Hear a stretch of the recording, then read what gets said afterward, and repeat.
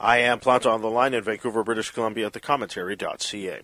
Martha Schabas joins me now. She's just published a new novel, My Face in the Light. In the book, our main character, Justine, has just passed her 30th birthday, and she's uneasy about her life, her marriage to Elias, and her career as an actress. I've only read a part of the book, so I'll get Martha to tell us as much as she'd like about what happens in the story. It's rather engaging. Justine also has a scar on her face from a childhood accident that shapes how she sees herself as much as how others see her. Martha Schabas is a writer and critic. Her first novel, Various Positions, was shortlisted for the Evergreen Fiction Prize and named a Book of the Year by the Globe and Mail, Quill and Choir, and Now Magazine. She was the Globe and Mail's dance critic from 2015 to 2020, where she also wrote about theater and books. Her writing has appeared in various publications, including The Walrus, Hazlitt, and The New Quarterly. Her Twitter handle is @MarthaSchabas. My Face in the Light is published by Knopf. We taped this interview 10 days ago. Please welcome to the Planta Online program, Martha Schabas. Ms. Schabas, good morning. Good morning. How are you? Pretty good yourself. I'm very well, thanks. I was just telling you, just before we started, how much I'm enjoying the book.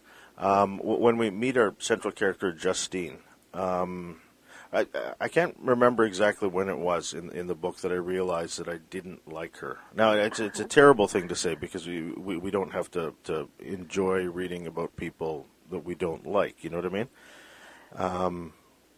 Does that make sense? Yes, we don't, absolutely. we don't have to enjoy people, to read about them or to be engrossed by them as we are in your book, My Face in the Light. When we first meet her, though, as we start the book, where is she in her life? How old is she? So, the book opens with Justine on the brink of her 30th birthday, and at a point in her life where she feels a ton of ambivalence about really everything, really most aspects of her life. She has been married for almost a decade. She got married somewhat young to a social justice lawyer, but she's feeling quite, unsatisfied or unsettled in that marriage and not really able to make sense of why. She has quite a successful career as an actor in the theater, but she doesn't feel genuine in her work. She's someone who feels like she came by acting very naturally. She has a sort of natural talent as a mimic, but she doesn't feel like there's much profundity or sincerity in what she does. So she's not terribly satisfied with that. And then at the center of the novel is her very fraught relationship with her mother, Rachel, who is a somewhat famous Canadian painter, and from whom Justine is estranged. She's been, when the novel opens, I think they haven't spoken for 2 years. Justine feels overwhelmed by the sort of layering of a lack of authenticity in her life, and is sort of reaching a boiling point when the novel opens. I have to say, I'm so curious as to why you didn't like Justine. Well, I'll get into that in just a sec, because I feel like if I tell you now, I'm going to give something away to people listening to us. But the thing that struck me early on as I was reading about her is that even when she's describing meeting Elias, or she's talking about aspects of her past, she seems very lonely, almost like isolated. Even the incident where she from her childhood, that's quite formative in her childhood. Her mother was away for that, and she was with another family. She seems very isolated and cut off from people, even when she's around people. Yes, absolutely. I don't think it's giving too much away to say that Justine has a large scar across her forehead. Right. And that was caused from this sort of event in her childhood where her mother, as a painter, was off in Europe. She was about 9 years old, and she walked into a wall of glass that scarred her. And that the scar comes to symbolize lots in her life. But yes, there's a huge degree of loneliness and solitude that plagues Justine from the outset, from childhood. And it's definitely caused by her mother and her mother's sort of less than conventional lifestyle. Her mother is away a lot. Her mother is a passionate and devoted painter, and that takes precedence above all else. And, one of the things I was really interested in exploring in the novel is the fallout of that when you have a child. Yeah. Because I think Justine definitely suffers for it. I mean, it's it really impacts her entire life, and certainly where she finds herself at the beginning of the novel with this sort of layering of ambivalences, right? I mean, that comes from never feeling secure or sort of, attached to, she has an attachment problem because of her absent mother. But at the same time, in her mother's defense, I think as you go on in the novel, there's a lot of richness and meaning that Rachel is able to impart because of her devotion to art and painting, and because of her, very sensitive and unique understanding of the world. So it's definitely both a good and bad force in Justine's life. Yeah, Justine seems to be, laying about. You describe these scenes of where she's just, say, lying on a coffee table, if you will, just staring up at the ceiling and pondering life, and she's our narrator in the book, and at the same time when she describes, like, her mother, Rachel, or she describes, say, the beginning of the relationship with Elias, I guess that was the part where I started to doubt her reliability. Like, I kind of wondered if everything was as bad as it seemed. Yeah, that's fair enough. I mean, what I was really interested in looking at and exploring was this notion of meaning, and how Rachel, because of her art, because she has a sort of beyond end-all driving force in her life. There's a line in the book, actually, where Justine starts dating the man who will become her husband, Elias, and he's going on about his interest in economics, left-wing economics, and Justine is really impressed by what he's saying, not by the content, but by his conviction. And she goes on to think, I don't think I'd ever encountered that degree of conviction before, because maybe my mother had taught me that making art depended on a kind of faithlessness above and beyond anything but its own execution. I might have butchered that line a bit, but I mean, to me, that's really sort of, that epitomizes what's happening in the book, where, an artist who might see all meaning located in what they do, and what happens when they have a child who doesn't feel that way, who doesn't have the same attachment to an art form, and is left feeling somewhat unmoored in a world that doesn't have meaning. So, I mean, it seems to me that what you might have been getting at was, Justine, she wallows a bit. She thinks a lot about how she's lonely and isolated, and how she might not be happy in her marriage, and how she can't figure out what she wants to do with her career, and how she longs to be happy, and she sort of hates herself for finding herself in a situation where she should be and is unable to be. And that's like endlessly frustrating to her. But it's sort of that I don't know, looking at meaning and her inability to find what it is in the context of her life that really fascinated me writing the book. Yeah, take her marriage, for example. It's so beautiful how you write how she describes meeting Elias for the first time and how smitten she actually is with this guy.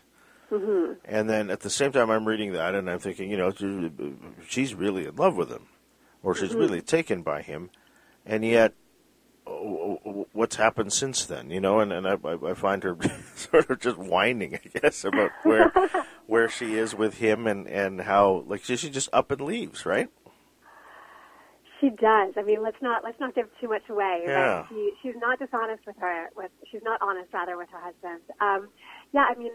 But by the way, for people listening, Martha, before I interrupt, when I say up and leaves, what happens for people listening to us? She decides to go to England to study acting, but she doesn't get what I guess she'd applied for, and then she ends up doing something else in England without his knowledge. Is that right? Or he knows that she's going, but she's very dishonest with her husband. Right. I mean, she lies to him outright, and really, puts her marriage in great peril because of that. And we figure out, we learn later in the book what happened. Yeah, I mean, that's exactly what I was sort of trying to create. I don't think I didn't want her to be whining necessarily. I didn't want her to be like incredibly ruminative and introspective and trying to figure out why she's unable to be happy. And I really did want to create Elias as this sort of wonderful, stable aspect of her life. He's really kind of a foil to her mother, Rachel, who is all over the place, and somewhat narcissistic and self-interested. Elias is a lawyer who works in social justice, who has his 2 feet firmly planted on the ground, and who loves Justine and sees things in her that she wishes she could see herself. In one sense, Rachel, the mother, and Elias, the husband, are foils, but in another, they both have a very clear sense of meaning in their lives, right? Like, Elias is a realist, and he sees the world for what it is, and he wants to fix it. You know, he's optimistic, and he's rational. Rachel is sort of more emotional and temperamental, and driven by this passion for the stuff she makes, for the meaning she tries to create in her life. And Justine has sort of gone from one to the other. She meets Elias when she is in her late teens and, you know, sort of falls into his arms, partly, I think, because she needs an escape from her mother for reasons that we won't completely get into in this interview because we don't want to give things away. But what she ends up sort of feeling is, you know, in this valley between these two kind of polarities of meaning without, you know, having any herself, and she feels like a bit of a cipher. I think that's what it is. She feels like this sort of empty vessel. She really doesn't know who she is, and she's about to turn 30, which is, you know, a symbolic age. Yeah. And she doesn't understand. I mean, I feel like she's conscious of the fact that she is perhaps being, you know, too introspective, or, you know, let's say whiny, as you did. You know, or overthinking she's things. Very self-critical. You know, she's very. And she doesn't like that in herself, and she does want to fix it. Yeah. It's such a fascinating, rich character, and I can just imagine you writing her, beyond, say, writing whatever happens to her in the book, and just enjoying living with her as you did. Did you? Yeah, I really did. I think, you know, one of the big objectives for me with this book, my first novel, Various Positions, is told from the perspective of a 14-year-old girl. So the challenge in writing that was trying to distill her naivety and, you know, distill her lack of understanding and create this very raw, unprocessed voice. I really wanted to do something different with My Face in the Light. I wanted a narrator who could think very elegantly on the page, and I wanted to find a lot of depth and precision in her thoughts. I wanted a narrator who was interested in thinking. And I wanted to find a way to recreate that on a very, you know, syntactical sentence level. So I did. I loved writing Justine. I loved sitting with her and just letting her think and seeing where that would take her and me. So it was a pleasure. And as I said, she's such a compelling character that even if, however one feels about her, we really want to know what happens, and we really want to sort of follow. I mentioned a moment ago that because she's a narrator, we seem to know everybody else's problems, everyone else's neuroses, everyone else's motive, except I don't know how much of Justine's do we really know. And I'm thinking, was that deliberate in terms of on your part as the author? Yes and no, I'd say. I mean, I think that amounts to the fact that when you see someone else, it's very easy to have an opinion on what's going on in their lives and, you know, what they're searching for, and you know, it's very easy to feel as though you understand them. But when you are trying to figure things out yourself, things become much more nebulous. And because the novel is told in the first person from Justine's point of view, even though she's searching and she's trying to make sense of things, never quite able to put her finger on exactly what it is. Instead, it's sort of a layering of, you know, this lack of feeling real in her life and feeling completely sort of unmoored, which is a term I've used before. You know, feeling as though she has a successful career, but what did she do to deserve it, or even to develop it, to want it? You know, she has a life, she has a marriage that should be happy, and she does love him, but she doesn't feel like herself in it. I mean, the novel is an identity crisis. It's about an identity crisis in many ways. And I think often when we're going through that, we're struggling. And, you know, the words, the and perspective to be able to, articulate exactly what it's about will never be there. So I think I was trying to achieve a kind of psychological realism that way by making Justine, not entirely able to express her issues. So you mentioned the scar on her face. How pronounced is it? Yeah, I mean, that is something that I wanted to be slightly open to interpretation, because I think it's quite pronounced, and Justine talks about, people notice it. We see that as a reader. But we also see as a reader people saying to Justine, I think you might put too much into that scar than actually exists. Like, I think it might bother you a little bit more than it should. So I was really playing with the idea of, when we hate something about ourselves and when it symbolizes things that have gone wrong in our lives, we are certainly capable of distorting it. And I definitely think Justine distorts it, probably in both directions. Probably sometimes she sees it as nearly invisible and she's feeling confident, and other times she sees it as being very, very pronounced. There's a passage in the book that I think really speaks to that, where she explains that she feels like she needs to check on it. That even though, like, it exists on a scaffolding of nerves that have, long since been able to heal or do anything, it's dead skin, it's scar tissue, she has this sort of compulsion that if she doesn't check on her scar, it might change without her knowing it. Yeah, it's such a character itself in the story, because, I do wonder what it looks like, and I wonder how pronounced it is.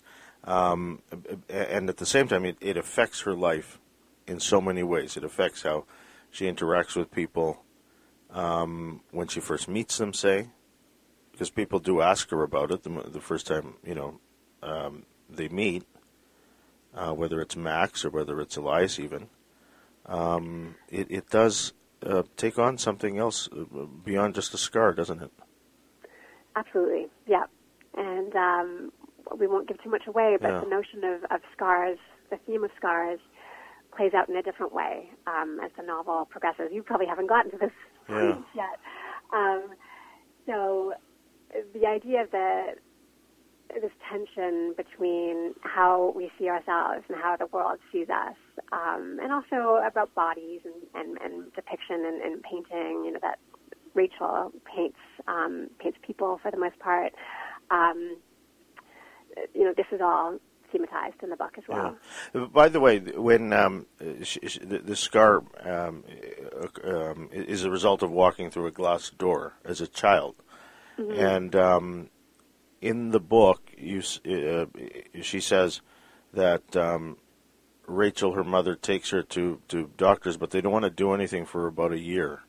Is that normal in terms of scarring? Because one would think that if something was broken or whatever, that you'd want it fixed right away. Otherwise, it does sort of distort, and when it grows over whatever it does, it would probably be screwed up, if you will, and that's why there is the scar as it is. Yeah, I mean, I thought it was normal, but I'm certainly no expert in plastic surgery. So if it's a fictionalization, then I so see. be it. Okay, all right. Another character in the book is Max Halimi, a stranger that she meets on the train. Such a fascinating character because we when they meet, it's such a meeting on a train where they talk, and I don't know how people are in terms of talking to strangers on a train or a bus or something like that, or a public place. They have a very interesting conversation, don't they? And he offers her. I mean, what can you tell us about that? Yes, well, I think listeners might find it interesting to know that this part of the novel was based on something that happened to me. So really? Just to set it up a bit, Justine goes to England to audition for an apprenticeship with the Royal Shakespeare Company. She blows the audition. I won't get into the details. She doesn't know what she's going to do. She's still sort of longing for this escape route from her life, leaving Toronto for the UK, for London. She doesn't know how she's going to do that, especially now that she's not going to get into the apprenticeship. She's taking the Thameslink back out to Gatwick Airport. There's a man sitting across from her. He starts to talk to her. Her first instinct is, I don't really want to talk to this strange man. Sure. But she ends up saying, yes, I came here for this audition. Yes, it didn't work out. I'm still longing to move. I can't afford it. I don't know how I'd work. I'm an actor, et cetera, et cetera. And by the end of the train ride, he says, listen, here's my business card. I have some real estate that I rent out. I have some work here and there.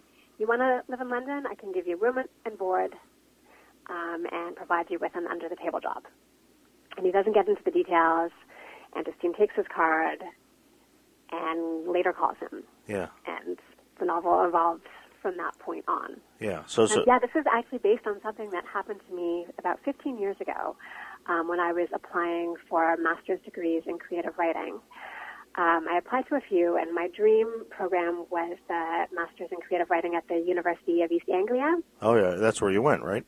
That's where I went, yeah. And, I really wanted to go because some of my favorite writers at the time were alumni like Anne Wright and Kazuo Ishiguro and many others. Anyway, so when I found out that I had been shortlisted, I decided to go to England to do the interview in person because I really wanted to get in. And I did the interview, and same thing, I was excited, but I had no idea how I was going to afford it. I was taking the train back out to the airport, and a man started to talk to me. And, of course, my first instinct was to brush him off. But there was something about him that drew him in, maybe something about the specificity of his questions. He was very curious about the program, about what was so special about it. Why did I want to move to England for it as opposed to just staying in Toronto? And when I told him about the pedigree of some of the alumni and how great the professors were, he said, how are you going to afford it? What would it cost? He was sort of crunching some numbers in his mind. And by the end of the train ride, he gave me his business card and he said, listen, if you get into this program, call me. I will pay for your tuition and for you room and board for you to have enough money to stay and support yourself while in school in exchange for the rights to your first novel and any of the revenue that you make. Huh. So I took his business card. Yeah. I don't think I entertained the notion of calling him for 1 second. It just seemed like a great story. Yeah. And it was a great story. I entertained, family and friends with it for a little while afterwards. But the story really lived in my imagination. Why would this man make that offer? Like, could it have possibly been made in good faith? Uh-huh. Why would he have done that? And I reworked it into this book. So you never did call him? I never did. See, now, because as you're telling the story, I had a million questions about how much of what Justine's experience was yours. And so that's where it ends, I guess, with you, right? It ends right there because, I never, in real life, you don't call strange men who make you bizarre offers that don't make sense. It's a sort of parallel universe that you can explore in fiction that you can't explore in real life. Yeah. It's a fascinating story. It reminds me of the Carol Burnett story. The same thing sort of happened to her, where someone had seen her in some amateur thing that she'd done, or high school or something like that, and he offers to support her for the first year, and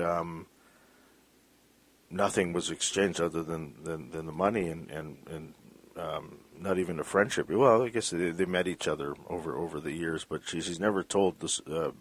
She's never revealed who the person was or his motive, even. Well, and motivation was what really intrigued me. Yeah.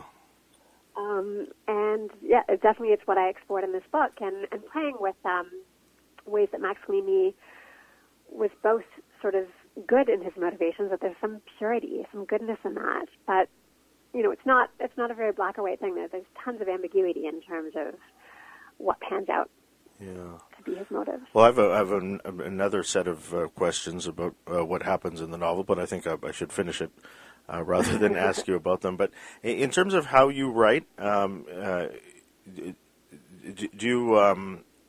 you have a schedule in terms of how often you write and when, say, or where even? I wrote most of this novel in the mornings. I like to write in the morning when I'm, fresh and have just had some coffee. Mm-hmm. Most of this novel I wrote when I was working at the Globe and Mail as a dance critic. Uh-huh. So I would sort of divide my time between writing about dance, or I reviewed some theater as well, and then working on the book and bouncing back and forth between that. My life has changed dramatically since then. I've had 2 kids, and I'm working full-time at a consulting company now, which means to support the kids. So writing is happening more sporadically. I'm sort of just relearning how to fit it into my schedule, but yeah. I would think your critical writing, or the writing that you did for the Globe, for example, is very different from writing for a novel, say. I mean, you're writing on deadline in another instance, and for a novel, you're editing quite a bit, or rewriting essentially. Does your mind, does it have to say? Is it a big leap to go from one to the other, say? I would actually say not so much, or probably not as much as you might anticipate. I'm really interested in the overlap between critical and creative writing. You know, I've always found that my favorite novelists often write in a very kind of cerebral, effusive, almost essayistic form sometimes. I mean, not all of them, but some of the writers I love, like Rachel Cusk and Gerald Murnane, and I could go on, obviously. You know, I really like writers who think very well on the page. And that's not so different from critical writing. And in fact, some of my favorite critics are novelists as well. So, you know, from a kind of stylistic point of view, it doesn't feel that differently. I'm trying to just, you know, think and express things with tons of specificity. You know, as a novelist, you know, writing for me is about getting things right. And of course, there might be a lot of wordplay and distillation that comes with that, but it still feels like, you know, less a matter of invention and creativity and more about, like, you know, staring really hard at the page and trying to get something just right. And the beauty comes from that sharpness. And yeah, I mean, as a critic, I was doing something similar. I would see something and I was trying to just, you know, capture, trying to express what it was that was so magical or ineffable about it. Yeah. Time was the big difference, and I guess that's what you were alluding to. You know, I have a deadline. Usually it's an overnight deadline for dance criticism. So I certainly didn't have the luxury to revisit anything. You know, I had to get it right or get it as close to right the first time. Whereas with writing a novel, you know, I can tinker with a page or a paragraph or even a sentence for, you know, a week or a month. I can revisit something, and I love doing that because, you know, I love writing that's lyrical and that sort of, you know, coheres in a very aesthetic way. So that can take time. That definitely doesn't happen correctly the first time round. There's a lot in My Face in the Light that's very beautifully written. So it is indeed lyrical. There's a lot that's clever and obviously, as I've said already, quite engrossing. It's been such fun to talk to you because I've been a fan of your writing in the paper for years, and so to read this along with that, because I didn't read your first novel, it's been fascinating just to see the myriad ways that you're able to write, if you will. It's just fun to, and as I said, I can't wait to get back to reading the book. Congratulations on it, and continue good luck with it. I appreciate your time today. Thank you so much. It's been lovely to talk. The book is called My Face in the Light. It's published by Knopf. Its author, Martha Schabas, joined me on the line from Toronto. In Vancouver, I'm Joseph Planto.